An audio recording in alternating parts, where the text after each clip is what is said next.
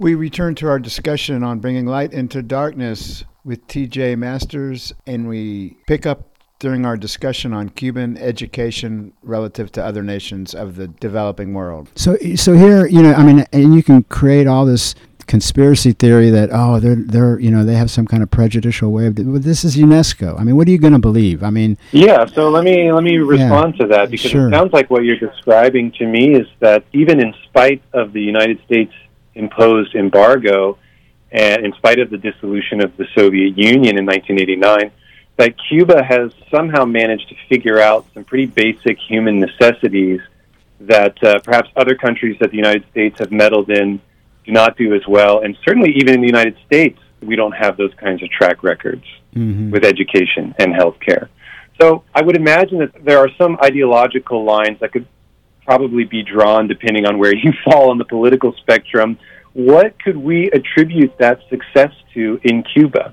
Well, it is the primacy of political will. It is the revolutionary actualization of all men and women are created equal and should be treated as such. And the primacy of humanitarian interests of everyone, regardless of race, regardless of class, and personal wealth. It depends on how you want to define democracy. I mean, for me, it's pretty straightforward. To me, democracy is predicated on basic needs being met and people having an opportunity there. You know, when I was down in Cuba, of course, this is all before, I think 2015 was the last time I was down there, but, so they don't have hardly any hard cash there, right?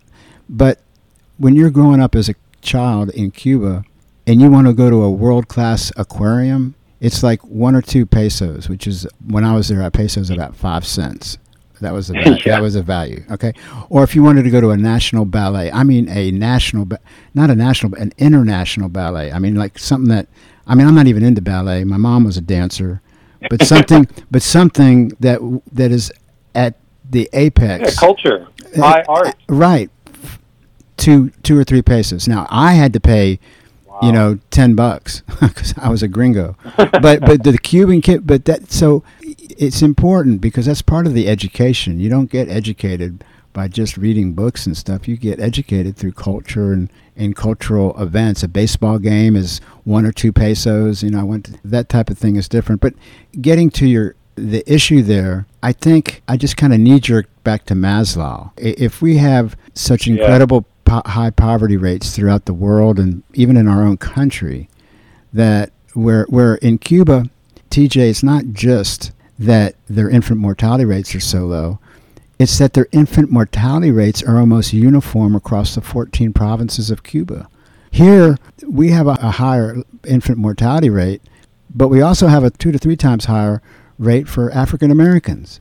So the egalitarian nature of whatever is the challenges come to Cuba, they all do it equally. That's why it was so offensive, I think, to Fidel Castro when he was being accused of having a bank account and being one of the richest people in the world, according to Forbes. He immediately addressed that and such. So to my mind, one of the things that could describe this kind of both the overall holistic human benefit, but also some of the price phenomena that you're describing. Some people might call this communism. Some people might call this socialism. What I would describe, what you're describing to me, is just a deprioritization of profit, deprioritization of capital, right? It's not about accumulating wealth. It's about, in the United States, we tend to think of the United States dollar as the most powerful buying tool in the world, and maybe it is, but when you're telling me a world-class ballet or world-class aquarium for 5 cents, 5 or 10 cents or 15 cents. To my mind, I start to question some of the amounts that we pay for the things that we get in the United States. And a great example is healthcare. Why is healthcare so expensive? Right. The only real explanation for that is prioritization of profit. Well, and then you can look at the unequal outcomes in our country. Brookings Institute, we've cited some of their work that's been replicated in other studies, but people born in 1950, if you're born in the top 10% of income earners, guess what? You're going to have 14 more years average on your lifespan than someone that's at the bottom 10%. Yeah. This is according to their 2016 article in Research, which replicates similar findings by other reputable researchers. So when freedom is translated into, I'm free to get a Mercedes-Benz, so are you. But guess what? We might not have that money to get that Mercedes-Benz, even though we have that freedom. Is it really a freedom of nobody but a small group of people can get that? So that's absolutely that's another aspect. Let me just say one other thing, if I could. It's interesting because in, I think it was 2004 or 2003, when I was there, they were doing a lot of reforestation in Cuba. There was an article that I came across that was consistent with my visit to some of these agricultural areas. It was an editorial back in 2007. It was a Living Planet report, 2006. It was published by the World Wildlife Fund, if you want to, hunt it down. But it turned out that Cuba was the only country in the world that enjoyed sustainable development according to the criteria of the World Wildlife Fund. An HDI value, Human Development Index, of more than 0.8 is considered to be a high human development, and a footprint lower than 1.8 hectares per person, which is the average biocapacity available per person on the planet, denotes sustainability at the global level. Among all countries, only Cuba qualified in both areas. This is a revolutionary country, and I think its deeds reflect those visions. And we detailed their medical internationalism program that has touched and impacted more than 160 nations of the world since shortly after the revolutionary victory. So if you're interested, you can request a link to last week's show by emailing me at pgatos00@gmail.com. I wanted. Yeah, hold on. Can you just ruminate on that for a minute? When you say this is a revolutionary country, I think it's important for people to understand what you mean by that. Well, for me, what I have come to appreciate is the principles that I see in the behavior of the leaders and of the country itself. Like, let me give you just a couple of examples, right? For instance, everyone knows about Guantanamo. Mm-hmm. Well, I don't want to go into the whole history of Cuba, but basically Cuba fought Spain back in the 1800s. In 1868 to 1878 was one revolution, and then it percolated back up in 1895. And by 1898, they were running Spain out of Cuba, okay? They were defeating them. They were on the run. That's when you had the bombing of the Maine, and the United States came in. And then when the United States came in, they helped put into government a particular government that misrepresented, that was kind of bought off in a sense, in that their priority interests were not Cubans, but U.S. interests, and made agreements that were binding, treaty agreements. One of those agreements had to do with a perpetual lease on Guantanamo Bay, that the United States would leave, and that was back in 1903. Thomas Estrada Palma was the president of that time. And then in 1934, under Machado, another very corrupt leader in Cuba, they reaffirmed the lease. But at the end of the day, they were paying $2,000 in U.S. gold coins per year for the U.S. to stay there. And it turns out that, if you fast forward to 1959, under Castro, they somehow apparently may have, by mistake, cashed one of the rent checks. But, here you are, and since that one check, the government has never cashed any of the other checks, because they never recognized the deal. They said, this is not even representative of our people. This was your government. You put in power, and therefore we do not recognize this agreement. It was not a sovereign choice. But of course, the United States is so strong and overwhelming that, we don't care what Cuba says. And they said something like that the government of Cuba believes it to be a violation of Article 52 of 1969 Vienna Convention on the Law of Treaties, which declares a treaty void if its conclusion has been procured by the threat or use of force. However, the article of the same document says in the Vienna Convention that that's it shall not act retroactively. So in a legal sense, the United States has a defense, so you can't act retroactively. But in a principled sense, it's kind of grandfathered in. Right, but in a principled sense, it's pretty obvious what went on there. So that's one principle, that they didn't cash any I just felt that it was like a principled act. Well, we're not going to cash it. We don't recognize it, therefore we're not going to take your money for the last 25, 30 years. The other thing, there's another big mistaken presentation of Cuba, like they indiscriminately killed thousands of people when the revolutionary forces came to power. But many of the tactics that the rebel army used were irregular. Many of the people that became revolutionary rebels in the rebel army were on the Batista side until they realized, they get captured, they weren't getting killed, and they were being asked, why are you defending this government, this Batista government that's killed 20,000 people? And so they had these war criminals, murderers, and torturers. These people were killed, but they had trials. But the claim that people were indiscriminately rounded up and shot, without any due process, just does not jive with so much of the eyewitness accounts and writings that I've come across. So the principled behavior was when you captured an enemy combatant, you did not kill them, but tried to reason with them and gain their confidence to join your side. That was part of this irregular warfare that Fidel Castro spoke of and was common to the Cuban revolutionary victory experience. Another one was the one about Forbes that we already talked about. Fidel had $900 million in wealth. Right? They say Fidel has, richest guy says, well, show it to me and I will quit in a heartbeat. Another one, last week we were talking about Angola and the heroic defeat of the apartheid South African government.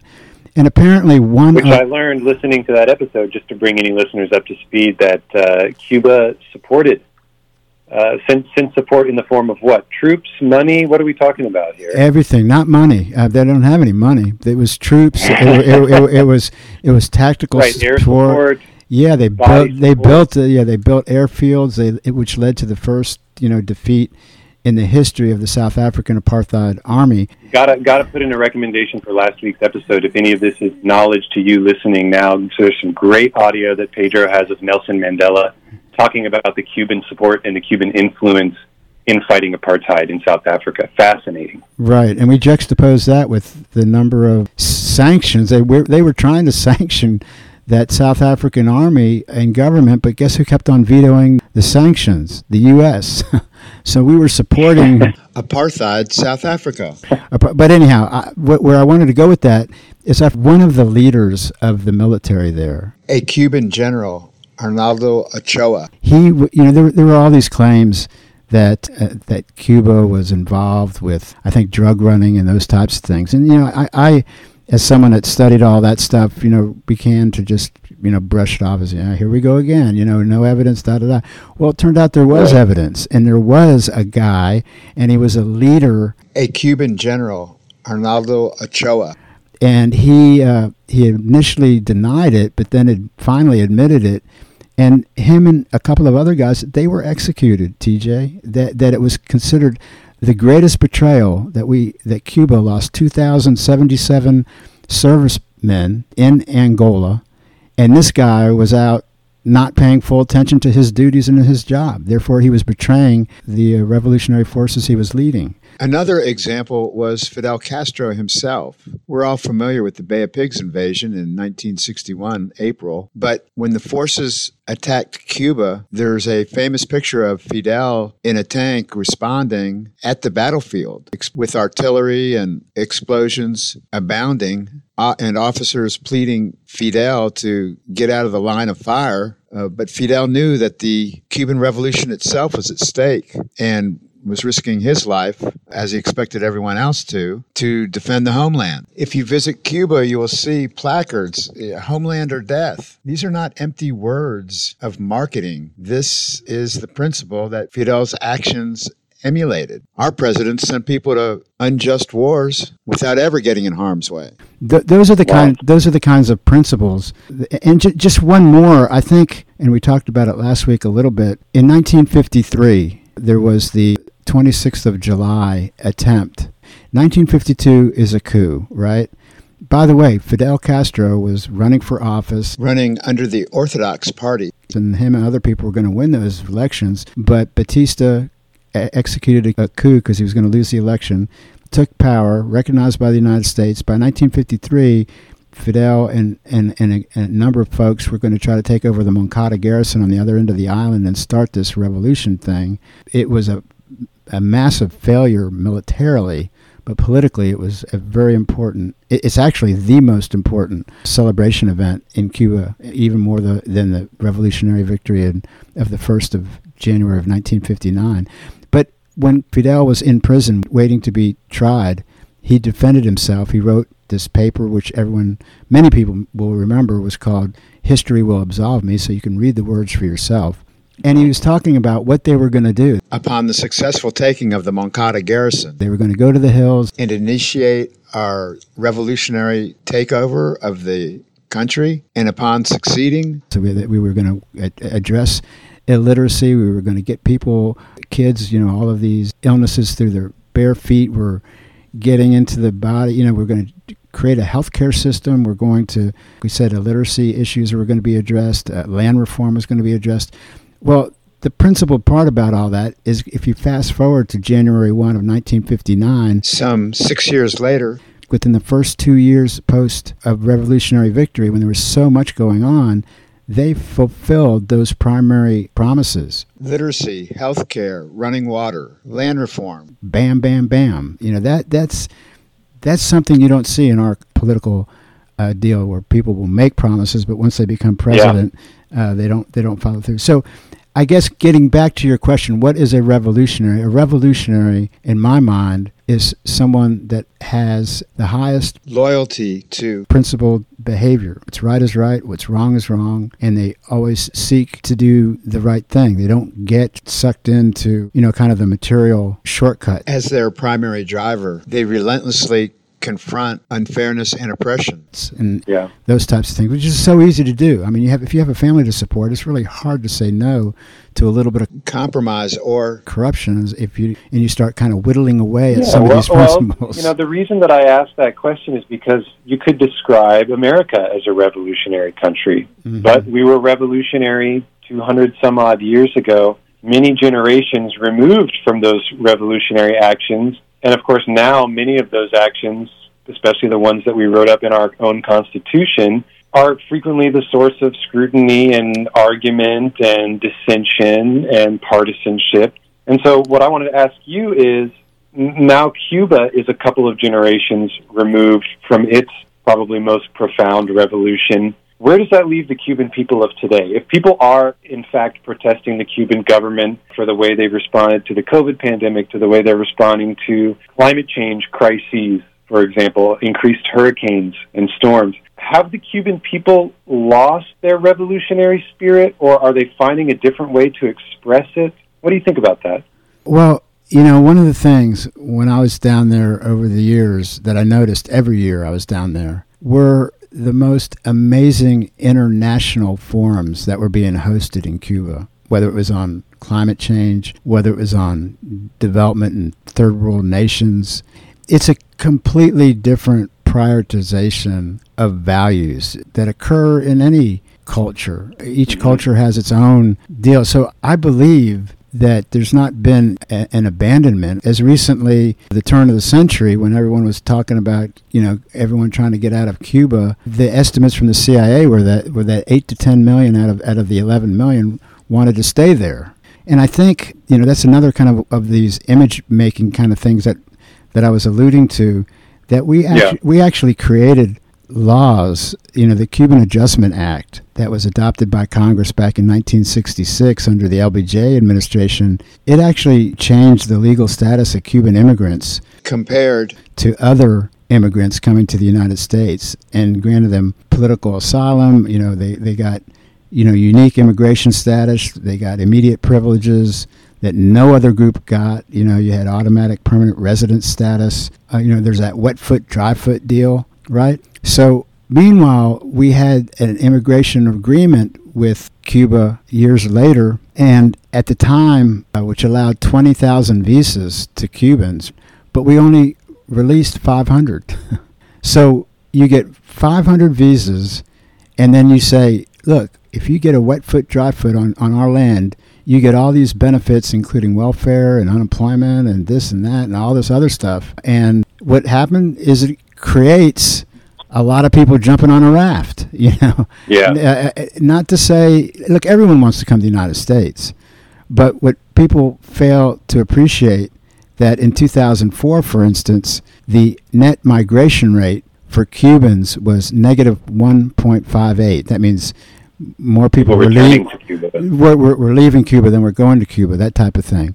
But guess what? What we're not told is that Guatemala had a higher rate than Cuba, Honduras, Bahamas, Dominican Republic, Haiti, El Salvador, Mexico, Jamaica. Despite the fact that it was only Cubans that had the types of incentives to come to the United States that we just described. Because all we have under the microscope is the country we're trying to destroy.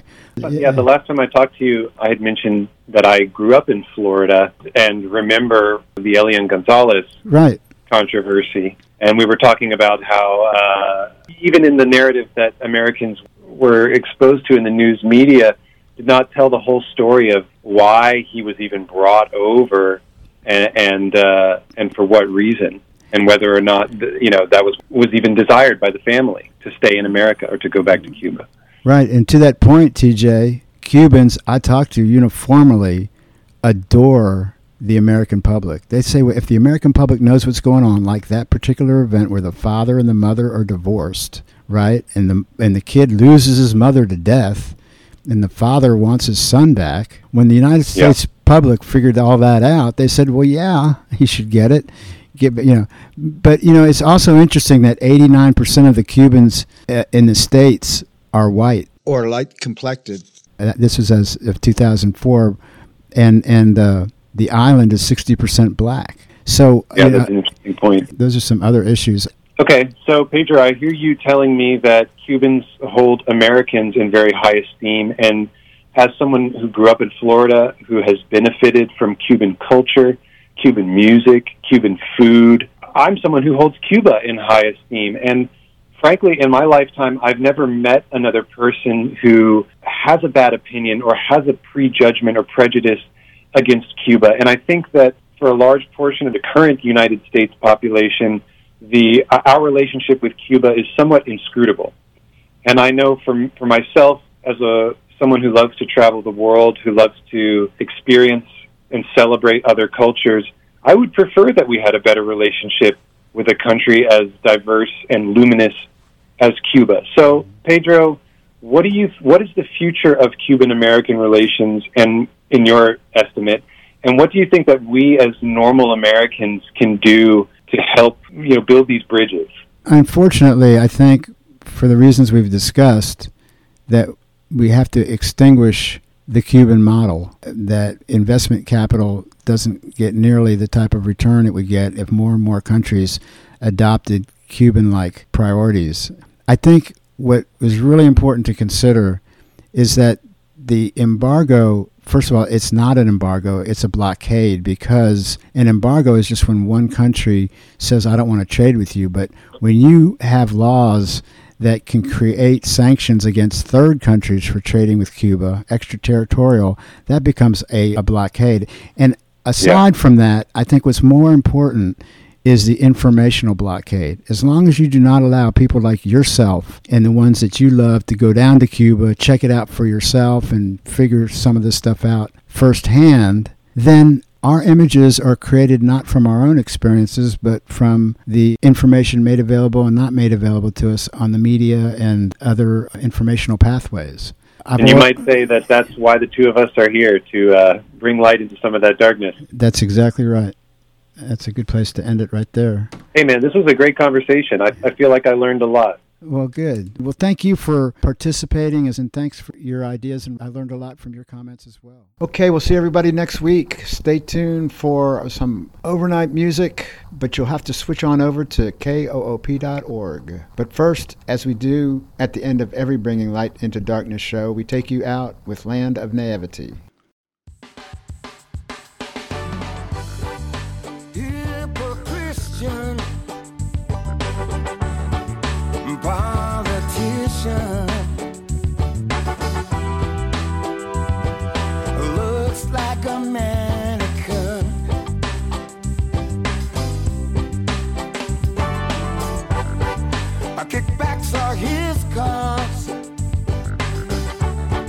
He breaks all his own laws. Then goes the church to redeem all his sins.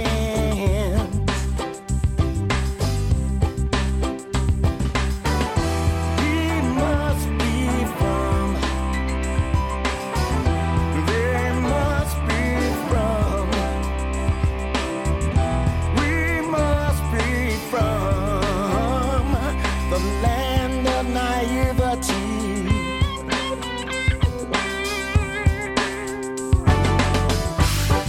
I check out the bozo. I talk whole radio. Corporate advertising is his name.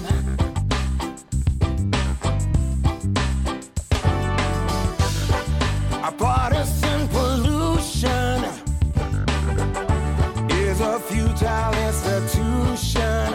He should be raised to a home for the insane.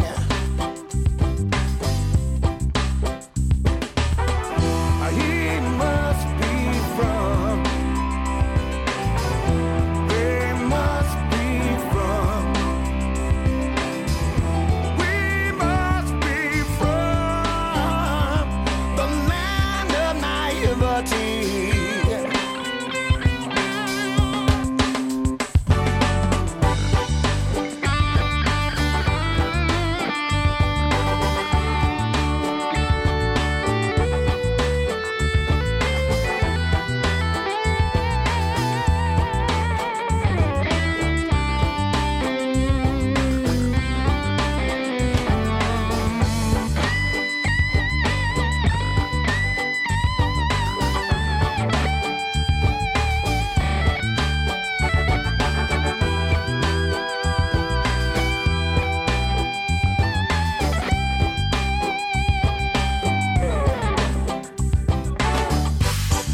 A sociopastor